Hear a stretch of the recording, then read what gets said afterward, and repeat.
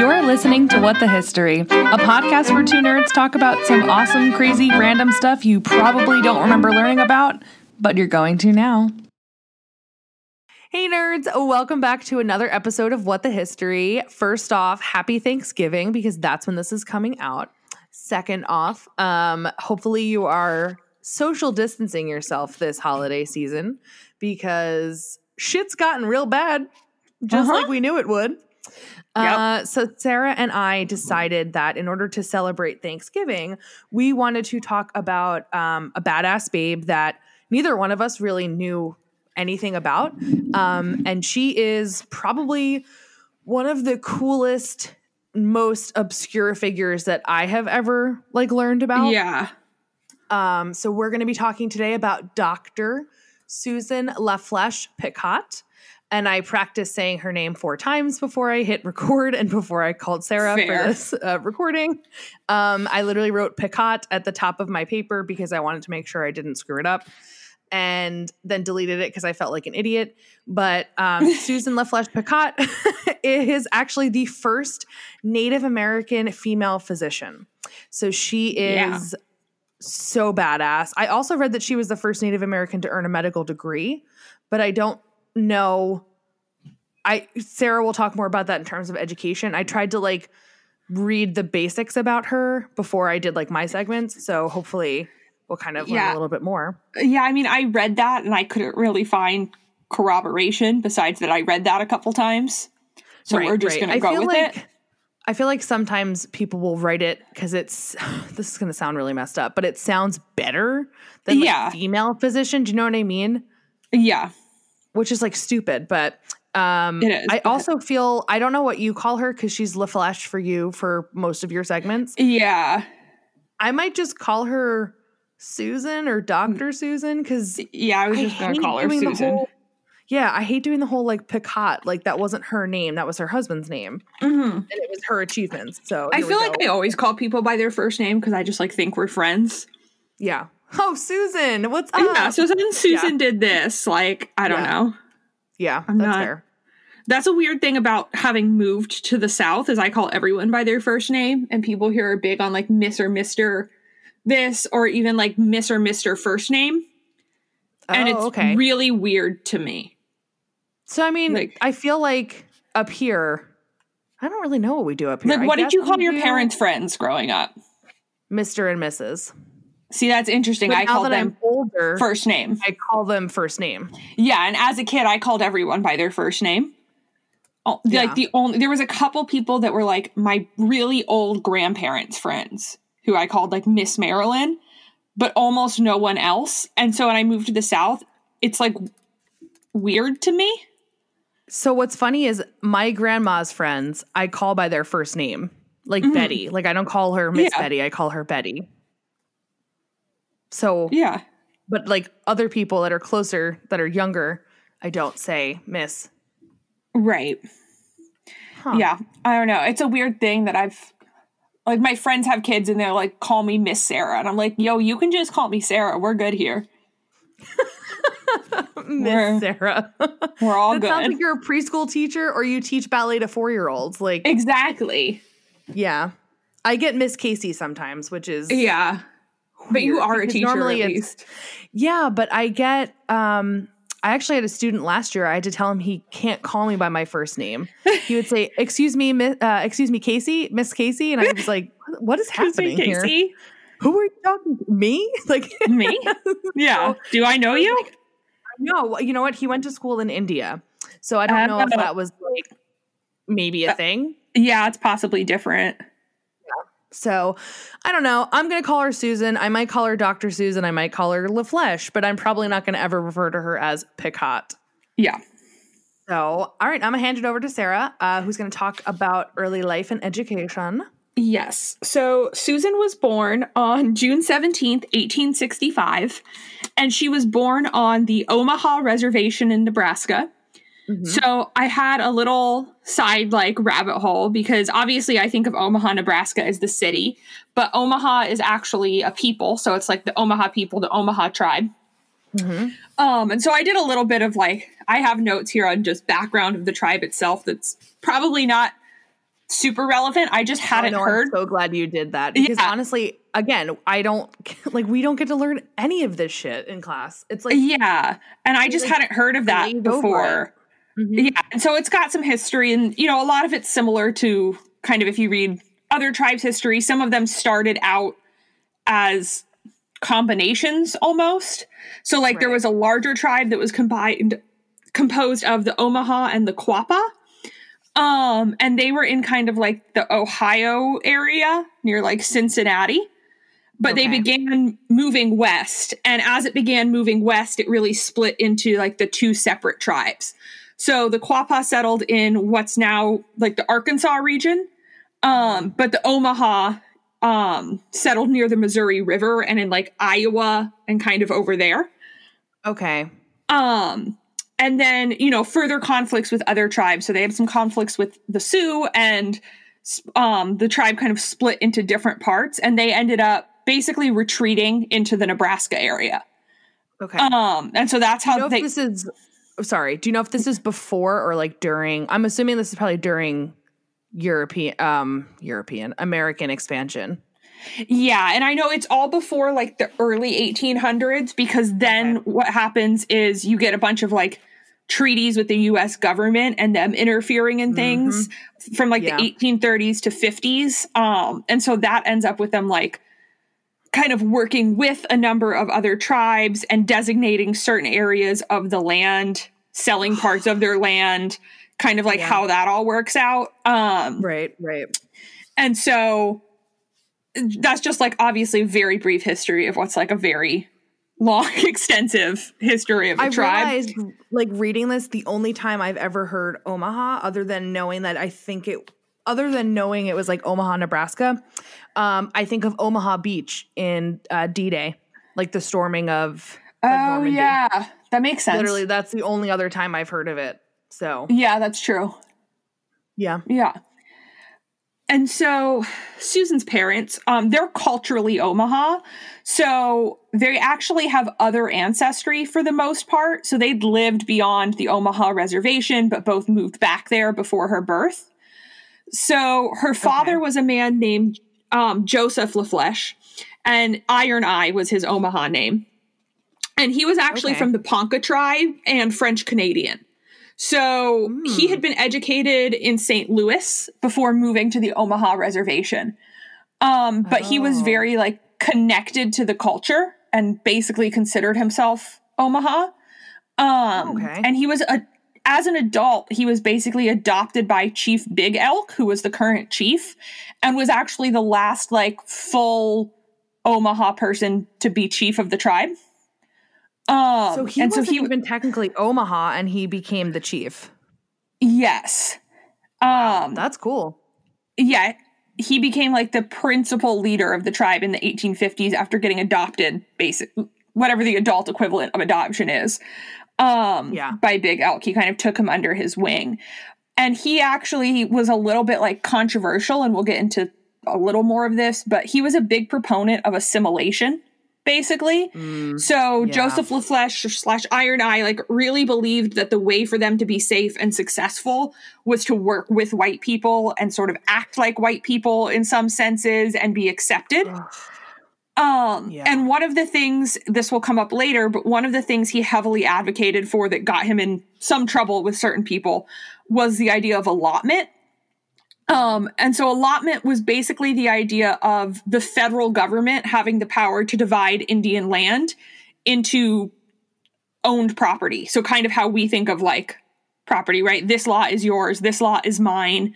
And that might mean that someone from the tribe owns it. And it might mean that the government owns it. And it means I can sell it between the two. And it seems to be considered like a very, at this time now, like anti-Native American thing, right? It was a way of destroying the tribes and like opening Indian land to settlement by non-Indian people. Right. As a note, I'm using the word Indian because a lot of the literature uses the word Indian because at the time that's how allotment is described, and like quotes from these people I know Native American is the preferred term, but even things like the Office of Indian Affairs are still. I was going to say, you even have like the Office of Indian Affairs. Yeah. So usually when I'm saying that, it's coming from a quote, but I know that's not like the best term. Is it still called that? The Office of Indian Affairs? Let's see. Indian. It is, yeah. Yeah. So work with me on that one. But basically her dad is kind of a controversial figure because of this. And then he's married to a woman named Mary Gale, who's her mother. And she's the daughter of a white army surgeon and a woman who is part Omaha and part Iowa heritage. But she really heavily identified with like the Omaha culture. And so even though she spoke English and I think French and had all these other experiences, she refused to speak any language other than the Omaha language. She was like very committed to being culturally Omaha. Wow. And very tied to it. So Joseph and Mary, LOL, Joseph and Mary get married. Oh my God, I didn't even like know what you were talking about. I was like, yeah, so what? And then Joseph and Mary, and then I was like, wait, I feel like I've heard of these people before. Yeah. I just got it when I said that now. But anyway, like, why'd you giggle? Joseph and Mary, they have 4 kids. So they have Suzette, Rosalie, Marguerite, and then Susan, who's the youngest. Again, Susan and Suzette, unclear why we have a Susan and a Suzette. Yeah, there are other names. Sure. Yes. And then her father, Iron Eye, also had an older son. It seems like from... I couldn't quite tell if it was from a previous relationship or how that worked. I read some about like a history of polygamy at some points in the tribe. So I'm not 100% sure how that worked, but she had this older half brother. Gotcha. And so she was raised kind of in this weird in between where she was raised very much like in the Omaha traditions because her parents were both very culturally tied to the tribe. But her parents also were very worried about like her acceptance by the world at large. And so they didn't do certain things. Like she was never given an Omaha name, or they used to do like traditional tattoos on the forehead. They never did that with her. They kind of didn't do these things that would outwardly brand her as being related to a tribe. It's just like so heartbreaking, but then like, it's not even for us to judge. It's just like it's the way that they thought that they could survive best. And they're probably right. Yeah. Which is what's so fucked up about it. Right. And there was things like the mother refused to speak anything but Omaha. So at home, they mostly spoke Omaha. But her and her sisters were highly encouraged that outside of the home, they should speak English or French. So it was kind of like a mixed message almost, where at home they were like really, really deeply into their culture, but like they shouldn't present like that. And there was a quote I found. I found some version of this a couple places, so it's probably paraphrased. But basically that they grew up remembering her father saying, "Do you always want to be simply called those Indians, or do you want to go to school and be somebody in the world?" So her father very much had like some sort of complex that is fair, but is getting like pushed onto the kids, right? Of wanting to be seen as more than just Omaha. Wow. That's going to come up too with her medical practice, which is kind of interesting.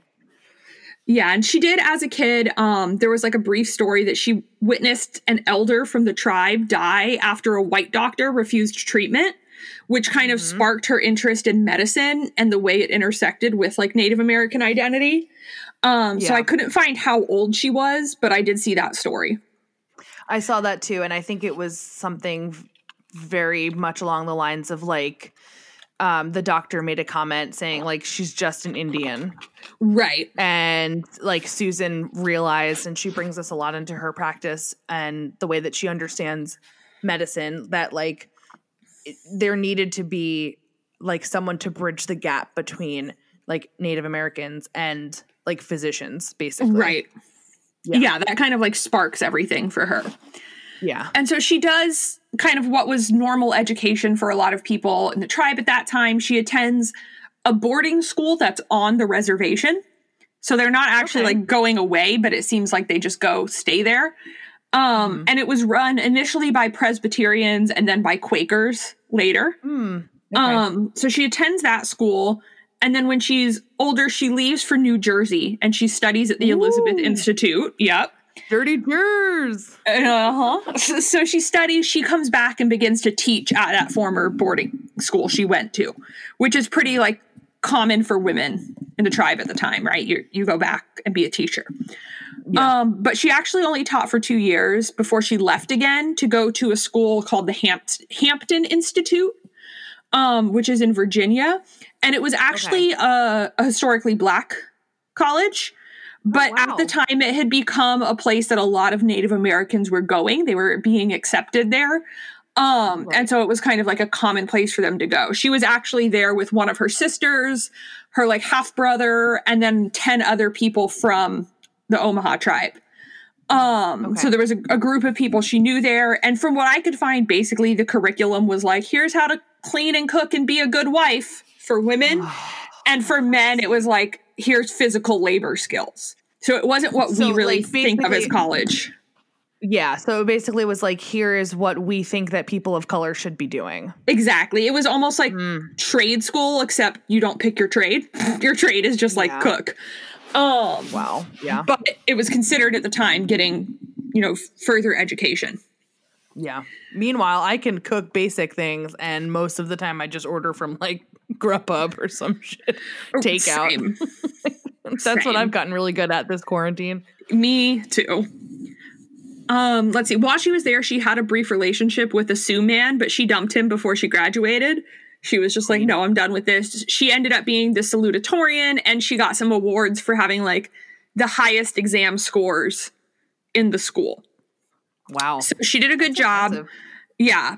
But then it sort of is like female graduates initially of this institution were generally told, go back and teach or return to your reservations and become a Christian wife and mother, right? That was like, you get your degree and then you go back and do that. But she was like, nah. I did find a quote from her graduation speech. So because she was the salutatorian, she gave a speech. Oh, cool. Yeah. And so she said, we who are educated have to be pioneers of Indian civilization. The white people have reached a high standard of civilization, but how many years has it taken them? We are only beginning, so do not try to put us down, but help us climb higher. Give us a chance. Wow. So she said that in her speech, and then she was like, fuck that, I'm going to go to medical school, is what I want to do. Damn. That's so cool. Right? And so at this time in the 1800s, even if you take out all of the like race elements, it wasn't common for women to go to medical school. Right. Much less Native American women. It was more common within the Omaha for women to become healers. Okay. So like there was some precedent for them working in medicine, but not through a traditional path of medical school. Right. Again, women in general, much less women that were like racial minorities. Yeah. But there was a school, the Women's Medical College of Pennsylvania, which had been established in 1850 as like one of the first East Coast medical schools for women. Okay. So she got accepted there, but she couldn't pay. She couldn't afford medical school. And so there was actually a woman she had previously nursed back to health named Alice Fletcher. So she was just someone she'd happened to know during school who had some bouts with like inflammatory rheumatism. And Susan had helped her a lot, just kind of caretaker stuff. Right. And Alice Fletcher knew a lot of people involved in women's reform organizations. And so she kind of engaged that network to help Susan raise the money that she needed. And one of the things she did was she encouraged her to appeal to the Connecticut Indian Association, which was like a local branch of a national, Women's National Indian Association. Okay. And they were not good necessarily. Like their mission statement was to civilize the Indians by encouraging Victorian values of domesticity among Indian women, and sponsored field matrons whose task was to teach Native American women cleanliness and godliness. So they're not like every word that you just said makes me want to vomit. Yeah. So they were not like great, but Alice Fletcher was like, you should write to them. And this is a thing Susan does multiple times throughout like all the stuff I researched, is that she pretty much uses like the racism against them in her favor. and like plays into it in a way that gets her what she wants, kind of. Yeah, she does something similar like in my segment with like just trying to get funding for stuff. So so she writes to this Connecticut Indian Association and basically tells them she really wants to be a physician so that she can go back to the Omaha and teach them hygiene and like help them be more clean and domestic and like all the things that they want. So she basically just uses it to her advantage. And she's like, okay, well, you think like we're all dirty and need to be civilized. So give me money and I'll go civilize them, even though that's not what she believes. But it gets her the money. They like sponsor her medical school expenses. They pay for her housing, her books, her supplies. Wow. All that. And I actually saw she's considered the first person to receive aid for a professional education like this in the United States. Like the first ever? That's what I read. Wow. And I couldn't find anything that was like, no, that's not true, or someone else who was like the second person or something like that. See, this is like indicative of like what her father had been saying too. I feel like it's like, you know, hide the fact that you are Omaha unless it's to your benefit. And if it's not to your benefit, like downplay it, which is so sad. It is. And it's like playing into like, okay, yeah, we're dirty. Give me money. Like, right. Yeah. Because it's like, well, the Omaha woman said it. So obviously it must be true. Yeah. Ugh. Yeah. And then one thing for her though, for figuring it out, like that's so fucking crazy. And then I thought it was interesting because this organization, their whole thing is to make you like domestic and Victorian and all that. Who wants to be Victorian? Literally nobody. I would rather be dead. Oh yeah. But they also you can quote me on that. They also requested specifically for her to remain single while she was in school and right after graduation to like focus on her studies and do a good job. Which, okay, don't fucking tell people what to do with their relationships, but also I get that. Like, I'm not. Yeah, it seems like not the worst thing they do. Right. Calling Native Americans dirty might be a little worse. Yeah, exactly. Yeah, that's and fair. then so she's in medical school. I read some reports that she basically began to like, quote, look, dress, and act more like her white classmates. So she began to like wear her hair in different ways than like traditional ways she would have worn it, and kind of assimilate like her dad taught her. And again, a lot of people were like, at home she wasn't like that. She would go back to the tribe and be like very engaged in all of that stuff. So it seems again like it was sort of using the situation to her advantage of just being like, I'll do better if I'm this. And so I'm doing like code switching. Like even her parents named her in the way that like you wouldn't know that she was Native American.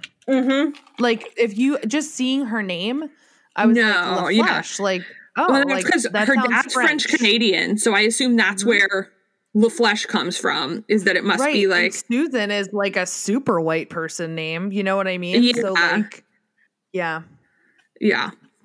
So I saw a bunch of things that kind of mentioned that.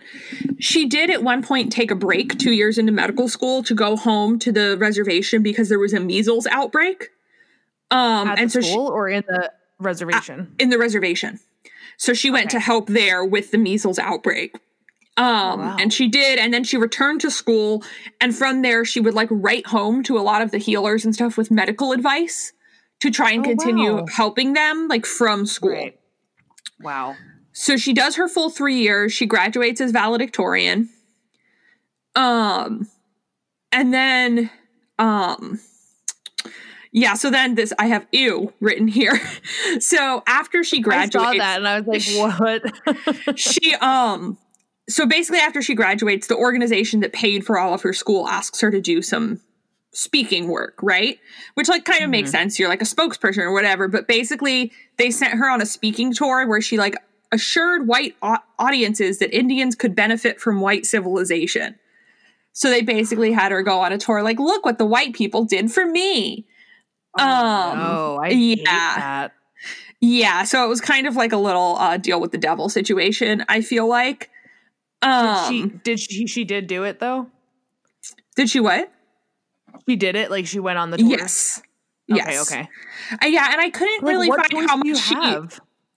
she agreed with it, right? Because to some extent, from what her parents told her and some of the things we know, I think she did believe in some level of assimilation and needing to do that. But I don't think to this extent. But yeah, they paid for her entire medical school career. And so she maintained ties with them after that. They like had her be a medical missionary to the Omaha at one point. And they funded purchase of a bunch of medical stuff for her while she was practicing.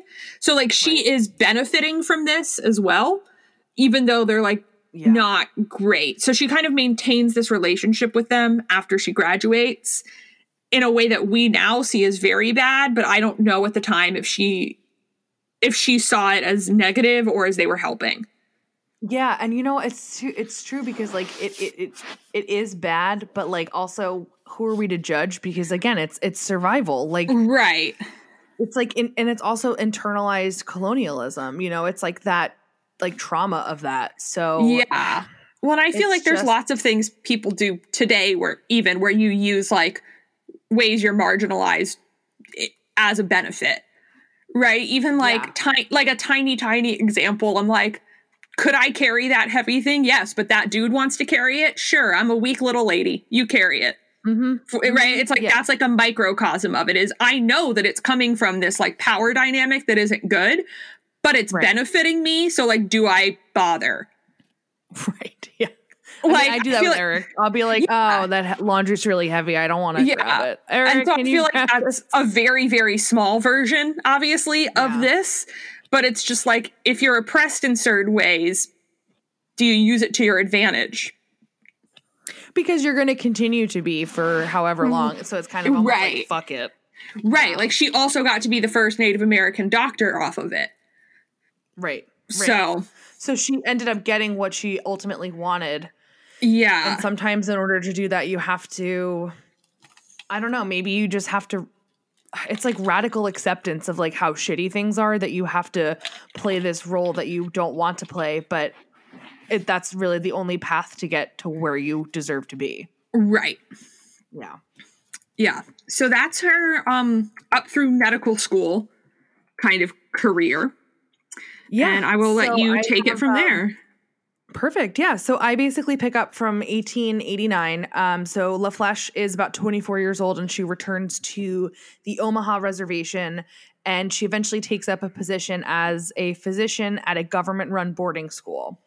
And it might be the exact same one that she went to. I wasn't sure if it was the same in terms of name. I couldn't find that, but I didn't have the name of her school. There probably weren't that many. So she probably does return to the boarding school, but instead of being a teacher, like she probably initially was expected to be, she goes as the school's physician. So her responsibilities include teaching kids about staying healthy, personal hygiene, etc. So I think it's interesting that there was this whole like hygienic part of it, but I think actually as she did her medical practice, I think she did realize that there is a huge hygienic component. Yeah, I mean, it's not like that when she did her not studies. A thing. Right. So it's interesting that it was like, here's what you should be teaching, but then also it's like medically, yeah, this is probably something good to teach kids, like how to be cleaner, not because like culturally, but because like it spreads disease, you know, easier if you're dirty kind of thing. Do you know what I mean? Yep. So she wasn't actually obligated at any point to take care of the community while she was in this position as the like physician, because she basically was like, I don't know how to say this other than like a glorified school nurse. That's kind of the impression that I got, even though she was a doctor. So she actually ended up kind of expanding her influence to like caring for more than just the kids in the reservation or in the boarding school. She was at one point caring for up to 1,200 people, you know, like by herself.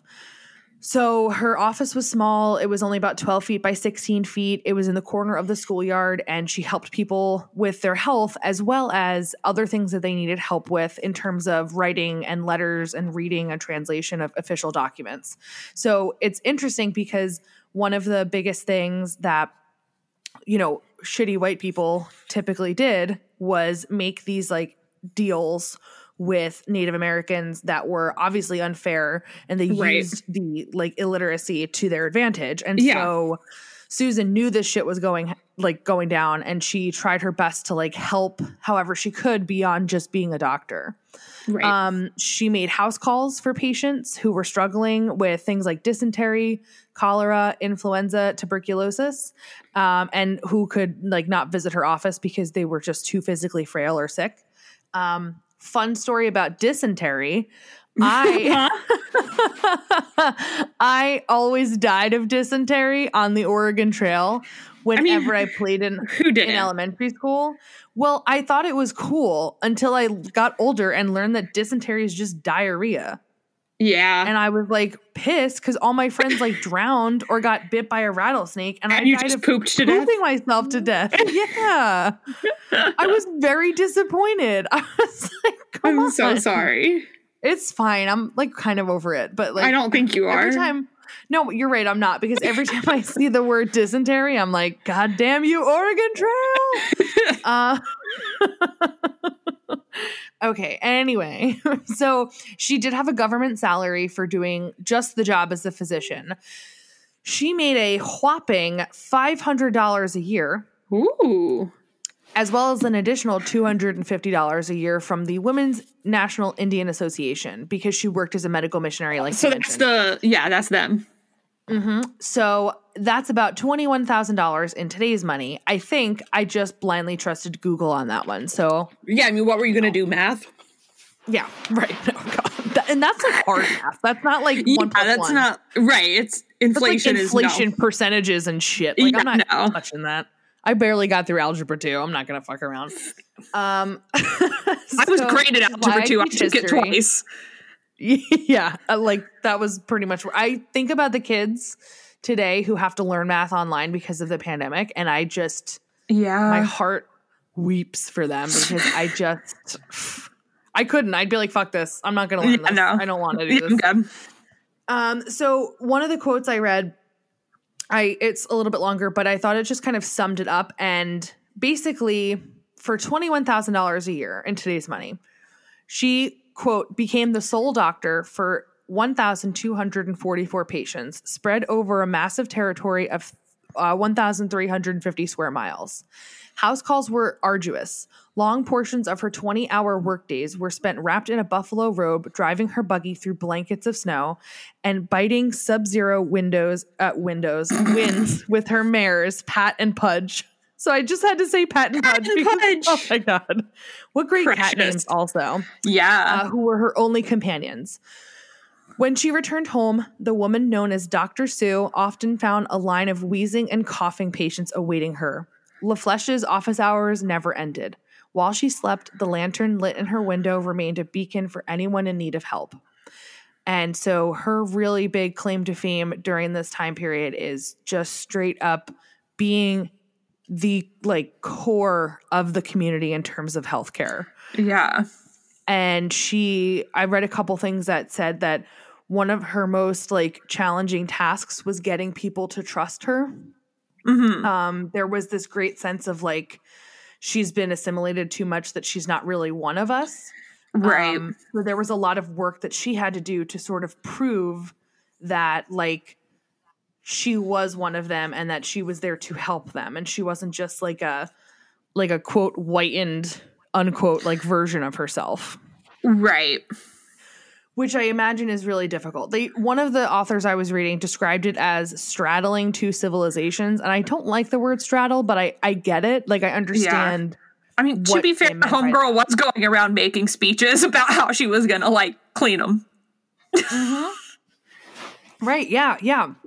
So like that definitely must have gotten back to the Omaha people. So there was this sense of like having to work to earn their trust. But there was one story that I heard her kind of like tell on one of the videos that I watched that like there was an 8-year-old boy who was incredibly sick and she made a house call and she helped him get better. And a couple days later, she saw him running around and playing and she smiled at him and he smiled back at her. And like the parents saw her and smiled at her as well. And she's like, and that's when I knew that I had their trust. Like they could tell that I was there for them and I was one of them. So a few years after she started her work as a physician at the school and started being a crazy, awesome badass who made ridiculous house calls, in December of 1892, LaFlèche became extremely ill and she was forced into bed rest for several weeks. She took off work again a few months later in 1893 when her own mother was incredibly sick.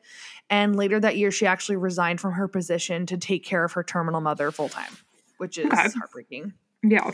The following year, 1894, LaFlèche met and got engaged to a Sioux Indian named Henry Picot, who had been married and divorced, which I guess wasn't common, or was it common? I don't really know, because her friends and family were kind of shocked that she was interested in this guy. And they were sort of shocked that this romance was even happening in the first place. But I don't know if that was because he was Sioux or if that was because he was divorced, but there really wasn't a lot on their marriage, actually. So the couple got married in June of 1894. And over the next 2 years, she and her husband had 2 sons, Carl and Pierre. Carl, I thought for the entire time I did this research, was Carol. Yep. Yeah. Because it's Caryl. Yeah, that's Carol. Carol, but I think it was Carl. I think, because I saw it spelled without the Y somewhere else. Okay. That makes more sense. Yeah. So it could just be a fancy French way of spelling Carl. Right. Because her son's Pierre, which is also very French. So she very much continued her practice of medicine even after she had her kids, which was huge. It was actually not even the fact that she was a Native American doing it. It was the fact that Victorian women were not expected to be full-time mothers, because what else are women for? That's all they're supposed to be for, is for having babies. That's she has 2 whole things going on here, because it's being a woman doctor at the time was not a thing, even if you were white, and then being a Native American doctor was not common, even if you were a man. Mm-hmm. And then she's actually, just doing both. Great quote about that in the last part when I talk about her legacy. Literally, it's exactly that. I'm so glad you brought that up. I won't. No spoilers. No, it's great. It everything comes full circle from there. So perfect. Something also that I found, which I thought was really cool, was her practice was set up in Bancroft, Nebraska. So I guess the location of that made it possible for her to treat both Omaha and white patients. So she actually didn't just have patients who were Omaha. There were, and this is again going to sound fucked up, but there were white people who wanted her as their physician, which I think says a lot. And I think that kind of is, again, we see this crossover between her 2 different identities almost. Yeah. She worked endlessly on educating the members of her community about public health issues like preventative medicine. And this is basically the part where I talk about public health reforms, because she's a part of a few really big ones. The first one being a smaller scale temperance movement. So for those of you who have no idea what the fuck temperance means, it means no drinking. It's the same as the, what's that word? I don't know. Prohibition. Oh, yeah. Prohibition. That's what I'm trying to say here. I'm the 20s, with the gangsters. Yes. Prohibition. Temperance was I feel the woman's argument for prohibition, which was very moralistic. Yes. Mm-hmm. So for her, it didn't seem to be, I couldn't get a good read on her, what's the word? Religion. She was Presbyterian, but then also kind of had similar Omaha traditions. So yeah. This didn't seem to be as moral as it did health. So she, knowing full well, having grown up on the reservation, that alcoholism was a huge issue. One of the reasons why was because shitty white people, and they used the word disreputable, but I changed it for them because I think shitty white people works better. Yeah. Would use alcohol to take advantage of the Omaha people. And then it would make these outrageous and unfair land deals when the Omaha people weren't able to actually sign off on anything sober. And then all of a sudden it was it was guaranteed as law, right? So you had to obey that fucking contract. Susan also knew this because she was a prominent member of the community, like I said, because of her time in working with people to help them translate and read documents. And on top of that, she had this experience at a personal level because her husband, Henry, suffered with alcoholism, which I find really heartbreaking. And that's actually going to ultimately cause him to die from tuberculosis in a few paragraphs when I talk about that. So she pretty much knew firsthand what alcoholism was doing for people, like for people, two people. And two families, especially. Like, she knew that the impact wasn't just on the individual, but was also on the families that were in those, in the lives of the people who struggled with it. Yeah. So Susan was so against alcohol consumption that she actually openly supported measures like coercion and corporal punishment to discourage people within the Omaha community from any kind of drinking. So you just got a spanking? Yeah, so funny story about corporal. I thought that said corporeal, and then I was like, isn't that like ghosts? Yeah, corporeal punishment. They send the ghost of Christmas past to your house. Shit. Honestly, that would probably work more so than being like hit. If you sent a ghost to my house and I was like, right? Like, I guess when you're like the ghost of people who died of alcoholism. Yeah, holy shit. Yes, that's straight up. And then I had to read it again and I was like, corporal. Oh, that's being hit. Yes. That's different from corporeal. Yes. Which is like ghost or some shit. Yes, they're very similar words, but also very different. Right. Like very different. Yes. There was a lot of learning for me in this episode. So something I thought was interesting, since her father at the time was like in charge, he actually set up basically this secret police system, and the system basically also supported physical punishment for those who had consumed alcohol, which, you know, again, this is one of those things where it's like, we have a problem. How do we deal with this problem? Maybe this is a good way to deal with the problem. And I think Susan knew that it was an illness. Yeah. But I also don't think at this time there was nearly enough information about mental health services. So like, right. You know, it's not shocking that, you know, physical punishment was a possibility for quote unquote curing it or ending it. Right. Her thing was it affected the community more. And it wasn't just about the people who were getting sick from it, but it was also about like how it was making the community unhealthy and unsafe. Yeah, it was public health. Exactly, right. So she was a big proponent of prohibition, and she actually campaigned for a prohibition law in Thurston County in the early 1890s, which is really ahead of the timeline for American prohibition. That's not going to really happen till right after World War I think.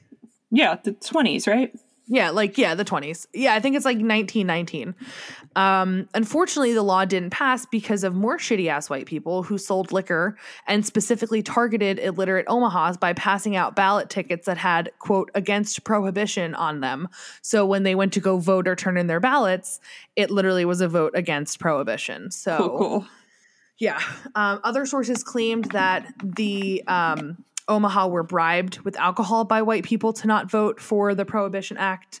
And Susan later lobbied for a bill that would basically outlaw the sale of alcohol to, quote, any recipient of allotted land whose property was still held in trust by the government, quote.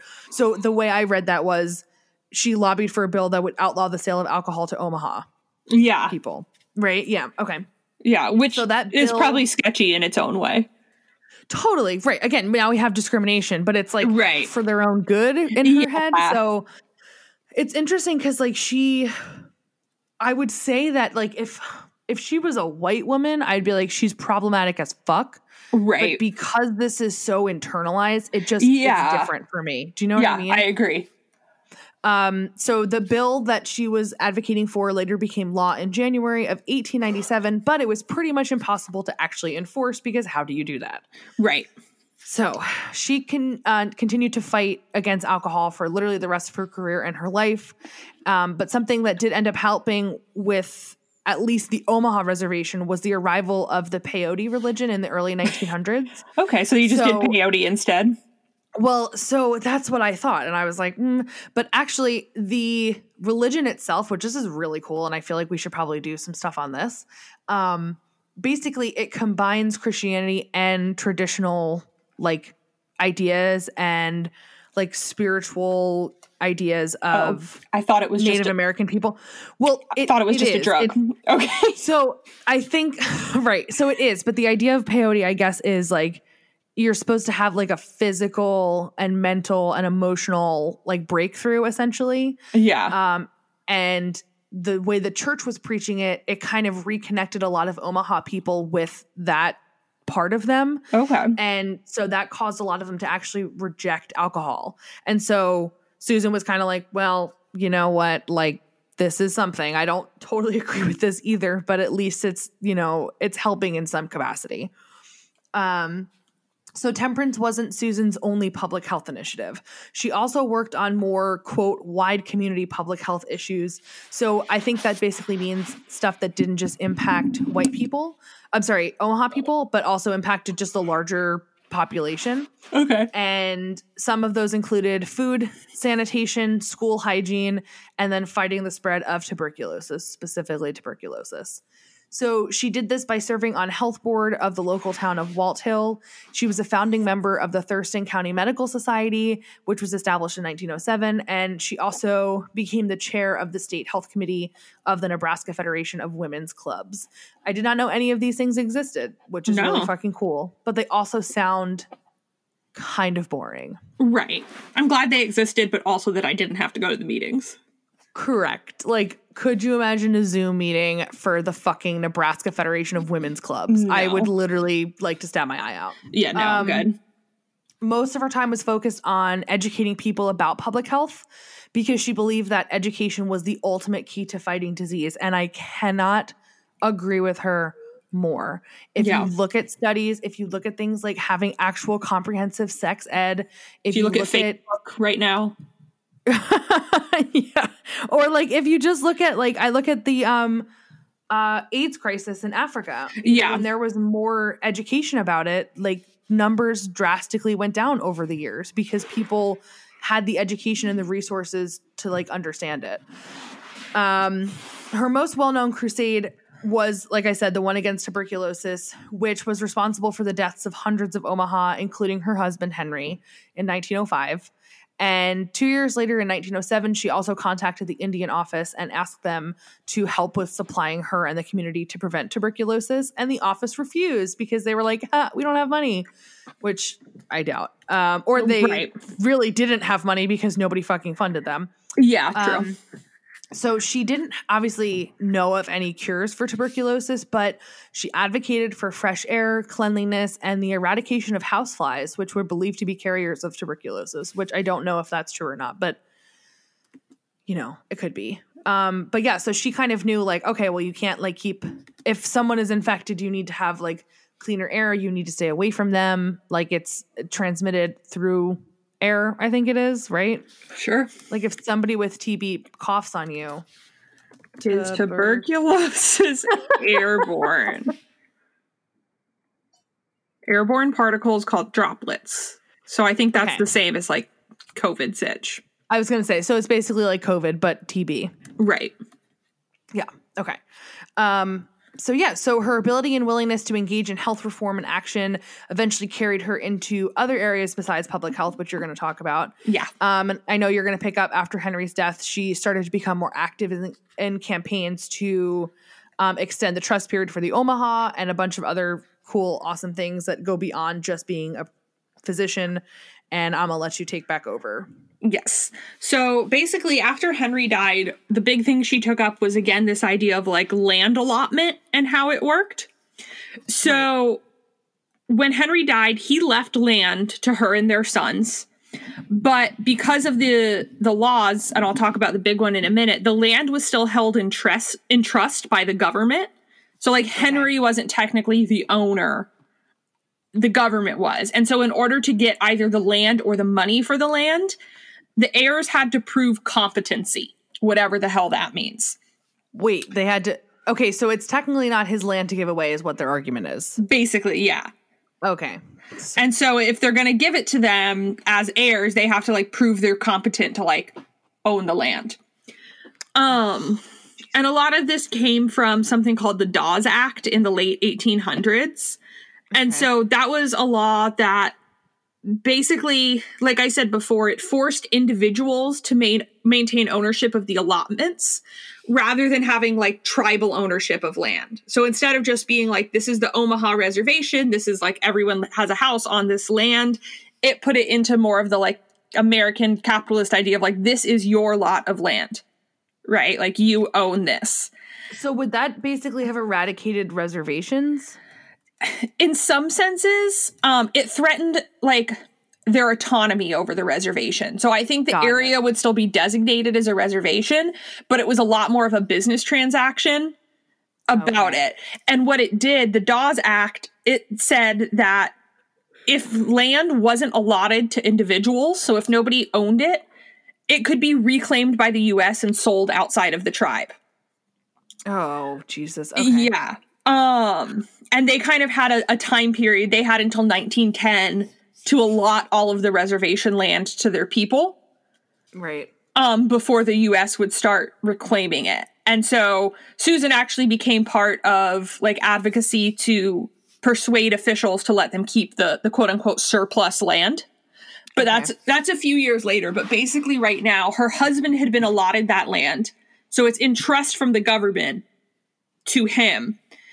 And since her sons were minors, they also had to have a legal guardian prove competency, right? None of them just got the land because he died. Right. And so she spends 2 years arguing, sending letters back and forth to like prove she's competent and make this argument. And she gets her part of the money for the land. But for whatever reason, and I don't know how or why, she wasn't considered the guardian of the son's land. What? Like she was their guardian, but not of the land. It was almost like when you have like, you know how if you die, you might have like an estate, like a person in charge of the estate.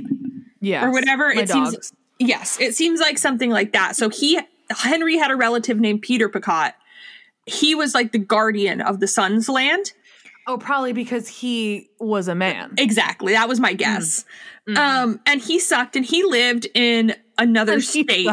He lived in another state and was basically like, yeah, I don't care. And wasn't willing to bother to like argue to get this land for the sons. Oh my God. And so Susan was like, absolutely fuck that. And she sent a bunch of letters to the heads of like local Indian offices and commissions and basically slandered Peter Picot and was like, he's a drunk. The guy here, RJ Taylor, who was like one of the local people, is incompetent and like making this case for herself as the best manager of her son's money. So like arguing that she should be in charge of it. And people actually read these letters and the Indian office responded like within a week telling her that the local person had been ordered to ignore Peter Picot's objections. So she gets the money for her sons. Okay. I mean, she's fucking proven herself time and time again by being exactly. She just has community leader and physician. She has to like spend 2 years arguing for her money and then get the son's money. And so, but then luckily she has it and that gives them enough that she actually invests in rental properties and that's able to support her and her sons for a long time. So like she uses that money really in a really smart way. Right. And then the next year, her sons inherited some land from the Sioux side of the family, and she had to basically do this whole thing again, right? Like people were trying to not give them the land, so she was like, well, I guess I got to write some more letters, and had to do this whole thing to get them the rights to that land, and that didn't come back to her. That was for her sons when they were of age. Never fuck around with a Victorian woman who can write letters. Right. Well, and basically, after all of this, she was like, okay, all of the bureaucracy of land allotment sucks. All the rules suck. I hate it. So she, again, kind of started helping people in the community, like, understand the law, write letters. She would write on their behalf. She would defend them when it was like people were taking advantage. So she would almost go in as if she was legal representation to be part of a conversation and, like, translate it for people who didn't understand it as well as her. Have you seen Schitt's Creek? Yes. Okay. Do you know when Alexis and David go into the blouse barn and they pretend to be the lawyer? That's literally the first thing that I thought basically of. What she does. Yeah. That's all. Except she's like good at it. Right. And she actually, this was like the coolest part to me is in all this work, she discovered like a crime syndicate on the reservation. So it was being run by 3 white men and 2 Omaha men. And I did note all men. but it was 3 white men and 2 Omaha men, like working in cahoots, who basically were like defrauding miners out of their land. Right, like people who didn't understand. Basically doing the work for the fucking government. Yes, and she like discovered this and turned them in and was like, absolutely stop that. And because they were like getting land from miners who couldn't get their rights and didn't understand how. Right. And then, so this is a place where she does the thing again, where sometimes she's like using racism to her advantage. So she spent like her whole life trying to argue and prove and make people see that Omaha are just as civilized as white people, right? Or uncivilized as some, like that they're the same. But she basically writes a letter to like the offices of Indian Affairs, like, okay, well, not all of us, after she discovers this syndicate, and basically says that like some of the Omaha are too incompetent to protect themselves against these fraudsters and therefore needed more guardianship from the government. So she turns it on them and is like, you're right. We're like so stupid and don't know what's going on that we need you to help us more. Yeah. And she says that even though most Omaha are perfectly competent to like handle their own affairs, that the Indian office had stifled the development of business and knowledge of the white world among them. Right. So they like purposely kept them uninformed and not knowing how to work and navigate these different business dealings.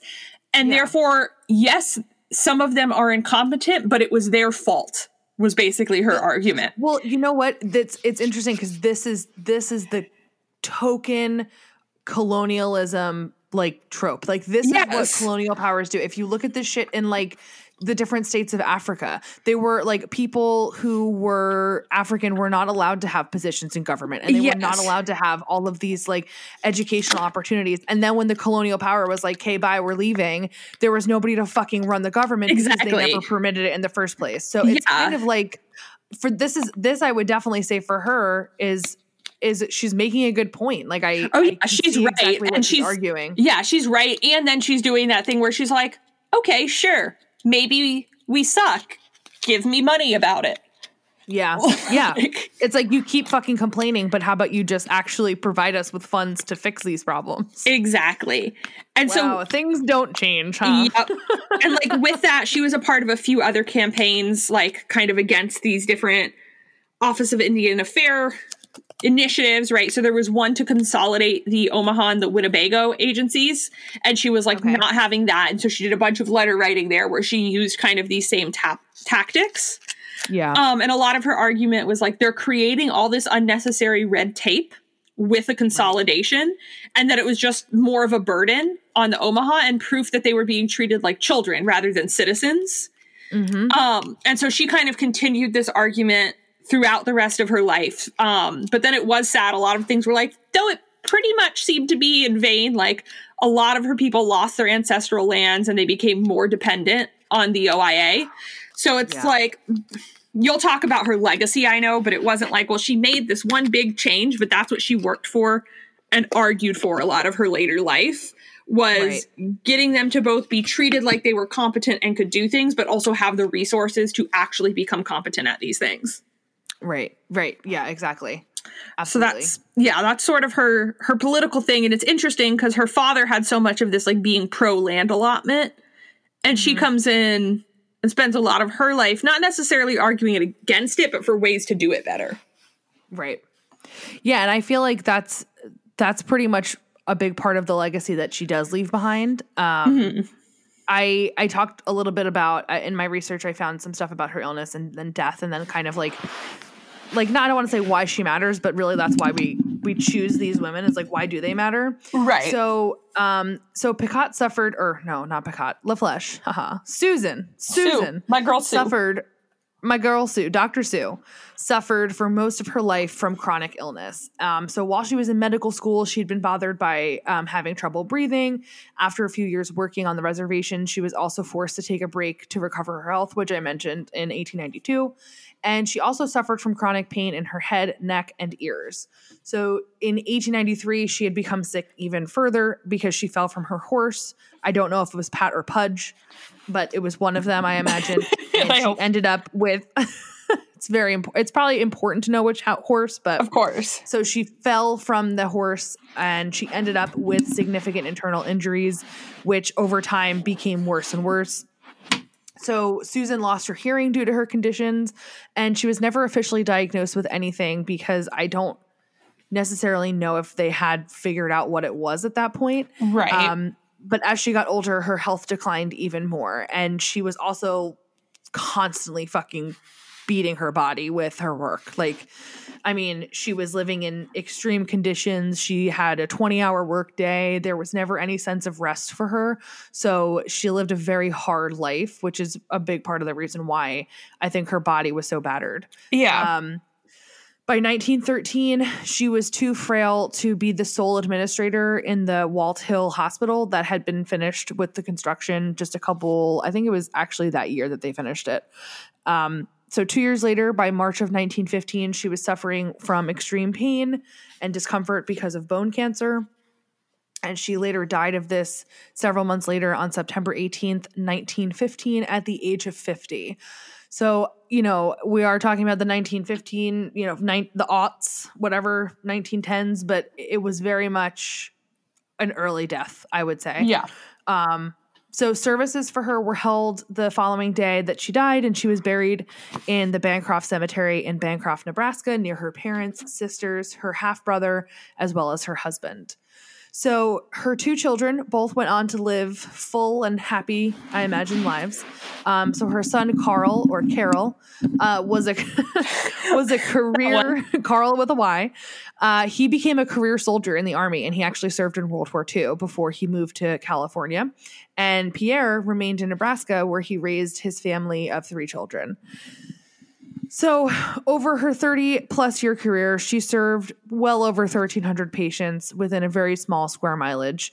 Some put that at like 450 square miles. Some put that as over 1,000. I would say it's probably over 1,000, at least in the terms of like the entire reservation and then the areas beyond that she served. Right. So her legacy is also, it's also sad because it's sort of falling apart. So the first reservation hospital, which was the one that was finished in 1913 that she could have been the like administrator of, but she was just too sick to do.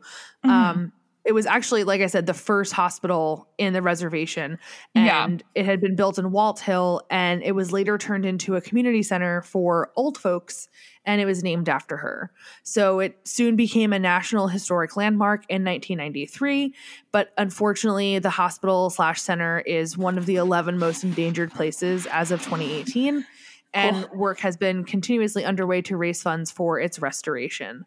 So I thought that was really fucking sad. Also because she fought so hard to try to get more money. And there we go. Yeah. There's also an elementary school named after her in Western Omaha.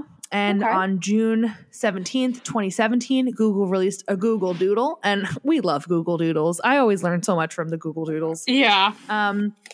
There's also a bust of her that was dedicated to her at the Martin Luther King Jr. Transportation Center in Sioux City.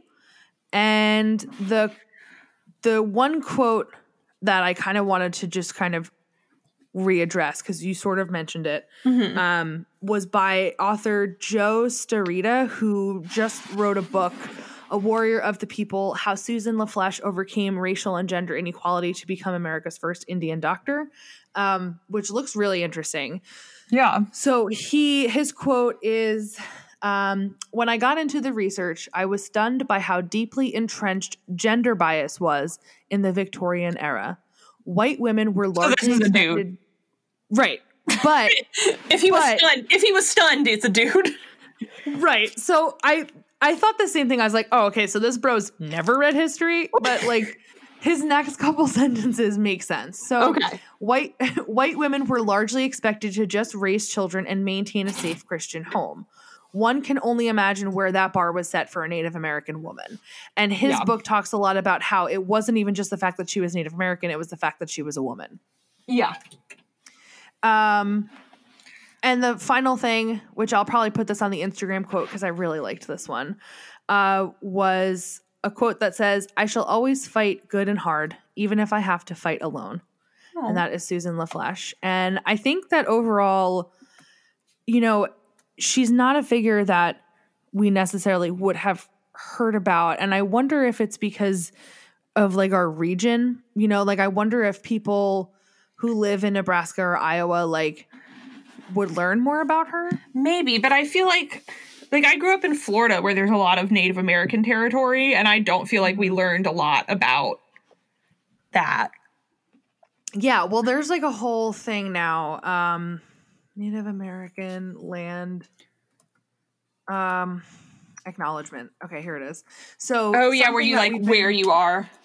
Yeah, so we've been talking a lot about this in school, because fortunately, but also like in this really fucked up way, the topic of race and culture and diversity has always been one that I don't want to say that teachers have avoided, but they've always been sort of like encouraged to not really talk about because it's like dangerous territory. But now, honestly, ever since everything that's happened in June, with George Floyd and Black Lives Matter and those movements taking a really huge foothold, we've been doing a lot more work with understanding our own. I mean, we're technically calling it unconscious bias, but we're also looking at it more like, okay, well, how do we talk more about this stuff in a classroom so that way, like, fragile white kids aren't fragile anymore? You know what I mean? Right. Like how they actually come to terms with the atrocities that their white ancestors have committed, and how do we move forward with that? So we've done a lot of work with looking at Native American land acknowledgement. I'll admit I haven't done as much as I could, but I also don't teach American history. I think if I did, I would be a little bit focused. My focus is mostly on like, you know, colonialism in the South Pacific and in, you know, in Africa and throughout India and stuff like that. So right, that makes sense. Yeah. But I mean, I thought she was a really interesting character in history. Yeah. I think there is this sense of like, you know, when I first started researching her, I was worried there would be like this like savior complex kind of thing. Yeah. But I saw that she was actually more, I don't want to use the word problematic, but she was a lot more complex. Yeah. Yes. Yeah. Like there were a lot of like layers to it. Yeah. It isn't just like she's awesome and great and saved everyone. Right. Right. And like, you don't like, again, you don't want to like tokenize it, but it's like a really good example of how fucking complicated it really was to be a Native American female and a doctor. Right. And to be taken seriously, but then to also know that you're going to have to compromise something. Right. You know? So. Yep. Well, that was, that's heavy for Thanksgiving. I hope all you bitches out there are thankful. Yeah. You know, you don't it have is to also struggle. I think technically National Native American Heritage Month. Yes. Yes, it is. Oh my God, you're right. It is. So that works. Cool. Look at us. We're on theme. We're thriving. We are on fleek. We knew that the whole time. The whole time. That's why we chose Susan. Yep. That was the plan. Dr. Sue. Yeah. But I definitely think looking at her story, I definitely would like to learn more about Native Americans and their history in the United States for sure. Like I feel like we could easily do learning about like the Omaha, the Sioux. Right. Yeah. Cool.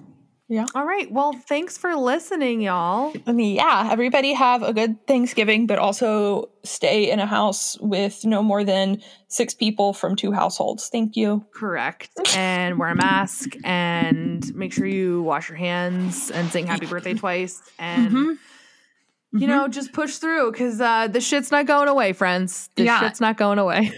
Call your relatives who voted for Trump stupid. Have a good time. Oh, God. I just saw this really funny meme. One of the other history podcasts posted it on their Instagram. And it was like, whatever you do, do not bring politics into Christmas this year. And the picture was Joe Biden wrapping paper. Yes. Like, oh my God, that's so funny. I honestly want that. My whole family would love it, but it'd be fun. Oh God. I don't know what would happen if I gave it to like my grandfather. I think he would literally disown me. Oh yeah, my whole family would be in his will. He'd be like, scratch her out. Like, oh no, my grandma would be like, where'd you get that? I want to wrap everything in that too. I could definitely do it for my father-in-law, but I definitely couldn't do it for my dad or for my grandfather. Yeah, or my uncles or anyone on my mom's side of the family. Fair. All right. I almost said have a Merry Thanksgiving. Have a Merry Thanksgiving. Have the most joyous of Thanksgivings. Remember that you got to be safe and you're not on your own land. Yeah. So enjoy that. Cool. Okay, bye. Thank you for listening to What the History podcast. You can find us on Instagram and Twitter at WTHistoryPod. You're also welcome to email us at whatthehistorypodcast@gmail.com with topic suggestions or questions. Please subscribe to the podcast so that upcoming episodes show up in your feed, and we will talk to you soon.